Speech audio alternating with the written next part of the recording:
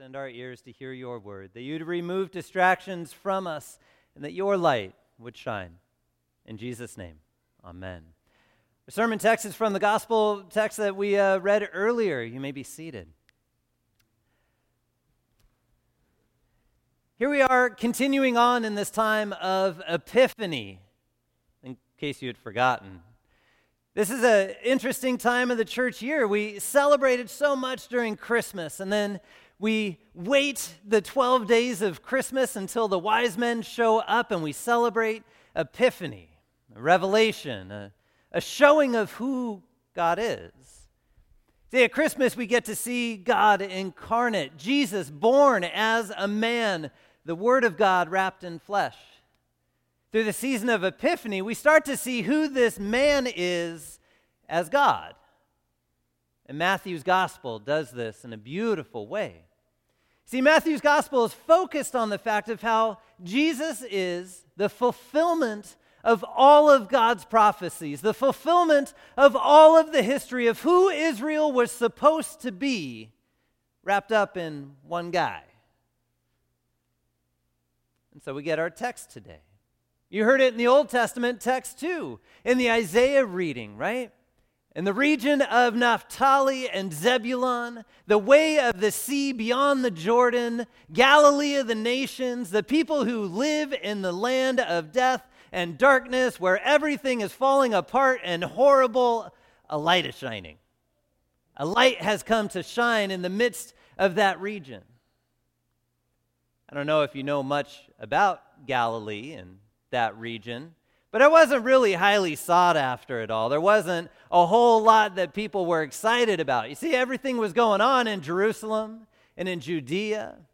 That's in the southern area of Israel. Galilee's in the northern end of Israel. When Joseph and Mary and Jesus, at a couple of years old, went to get away from things, they went into Nazareth, which is even more in the backwoods out of Galilee. So it was an area where not a whole lot of faithful Judaism was going on.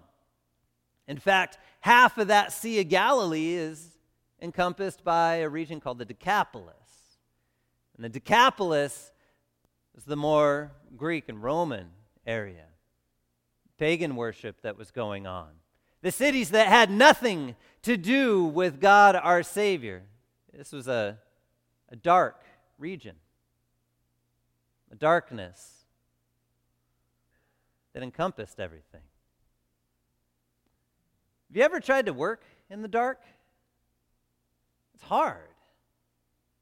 These past couple weekends, Pastor Hiller and I have been acting one small part in The Lion, the Witch, and the Wardrobe. Okay? We've been standing up there as the professor, which is a really fun spot and really fun character to play. But one of the things that got me was that through all of the practices, all of the rehearsals, all the things we did, we usually had a little bit of light in that theater.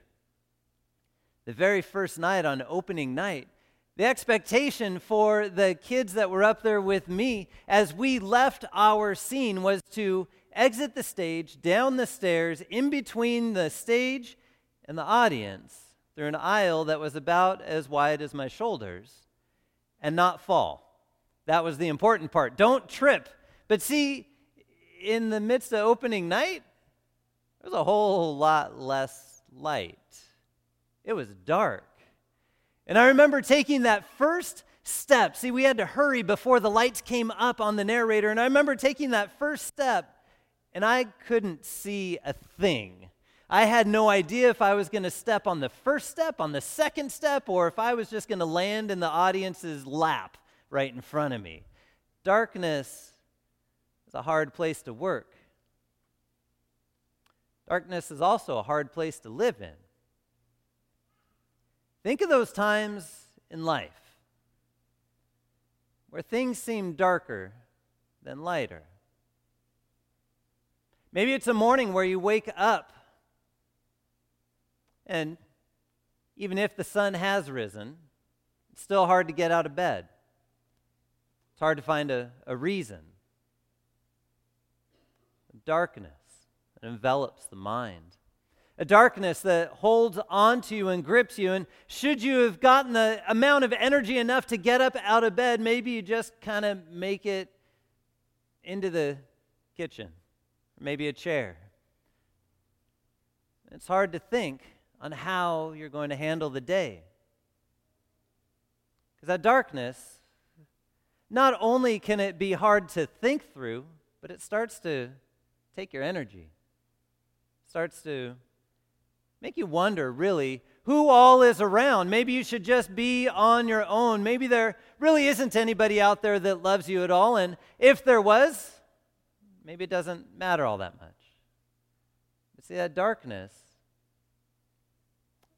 is a hard thing. Sometimes we end up sharing more darkness than we do light. See, the words that we can use sometimes don't bring as much light as we hope.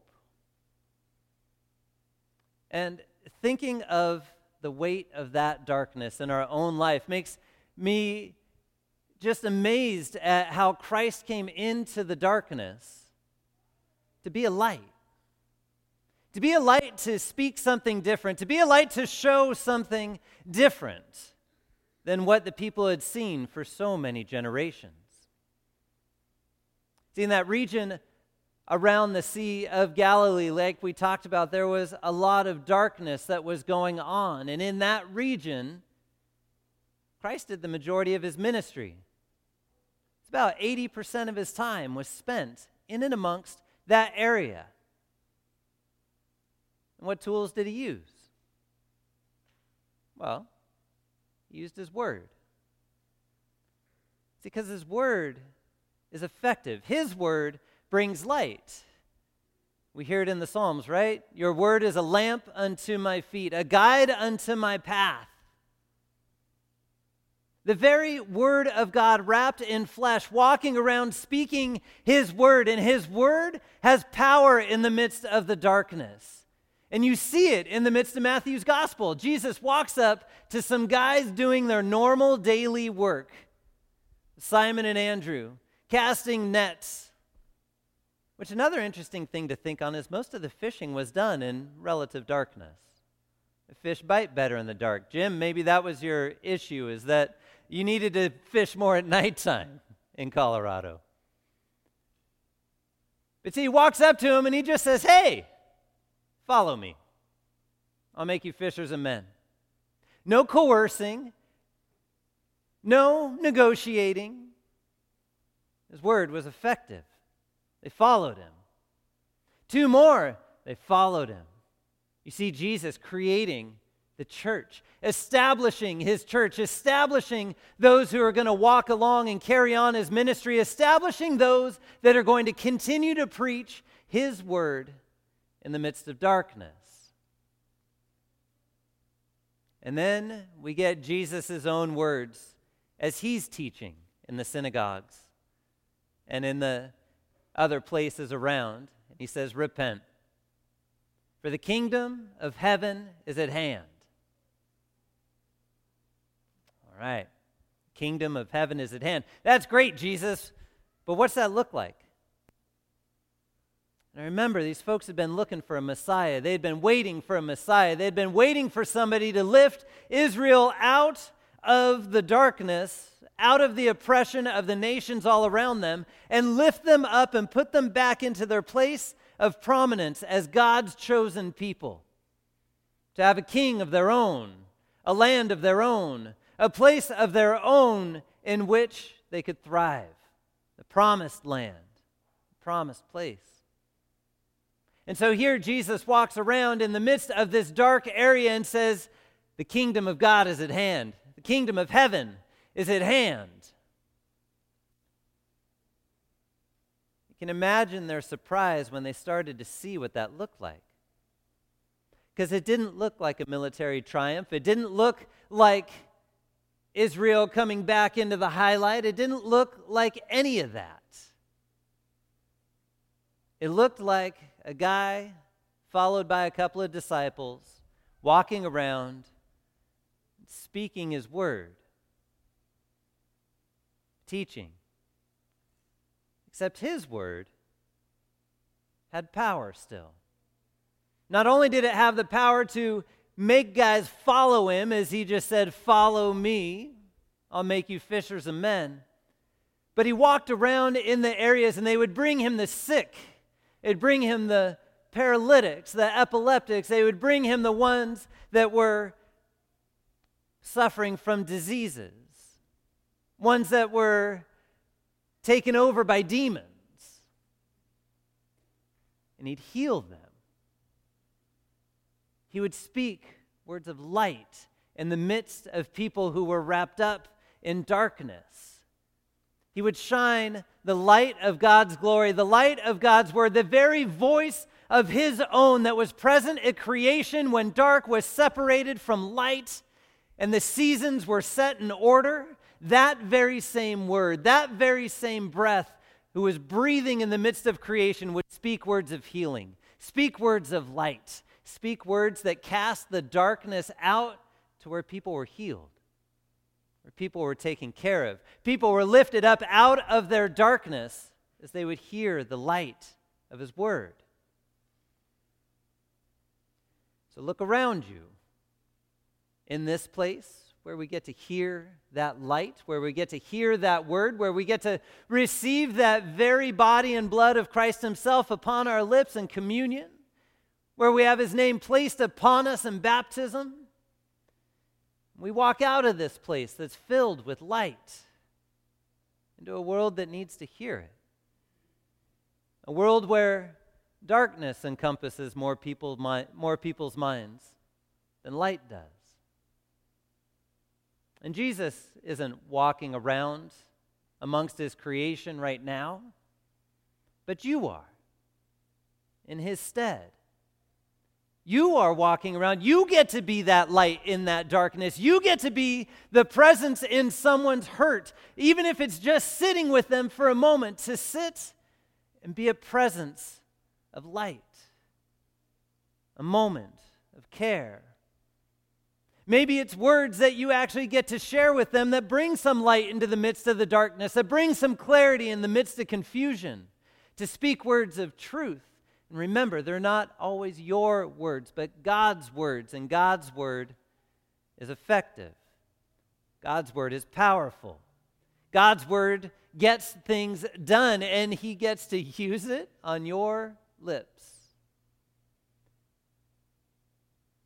See, because you have been wrapped up in God's word. You are his. In your baptism, you're made his child. And then he works upon you by his Spirit. Works within your heart to guide your hands to care for those around you. He works upon your lips to speak his word into the lives of those that need to hear it. And when the darkness starts to overtake our minds, we come into this place and we hear your forgiveness. You hear that God loves you. You hear that Christ has died for you. You hear that Christ has risen for you and that Christ forgives you because of all that he has done for you. And that God continues to see you as his child no matter what's gone on in the week. And so from this place, the heart of where you get to hear God's word for you in your life, you get to take that very same word out into the darkness to speak words of light into the dark world around. The world needs to hear it. And so when the darkness feels overwhelming, remember, Jesus is the light. A light that shined in the darkness and continues to shine. Amen. Would you please rise as we pray? Dear Heavenly Father, we thank you for your light that shines in the midst of the darkness. When that darkness is personal, we pray you bring others around us to speak your words of light into our life, your words of forgiveness, your words of life, your words of mercy and grace that can only come from you.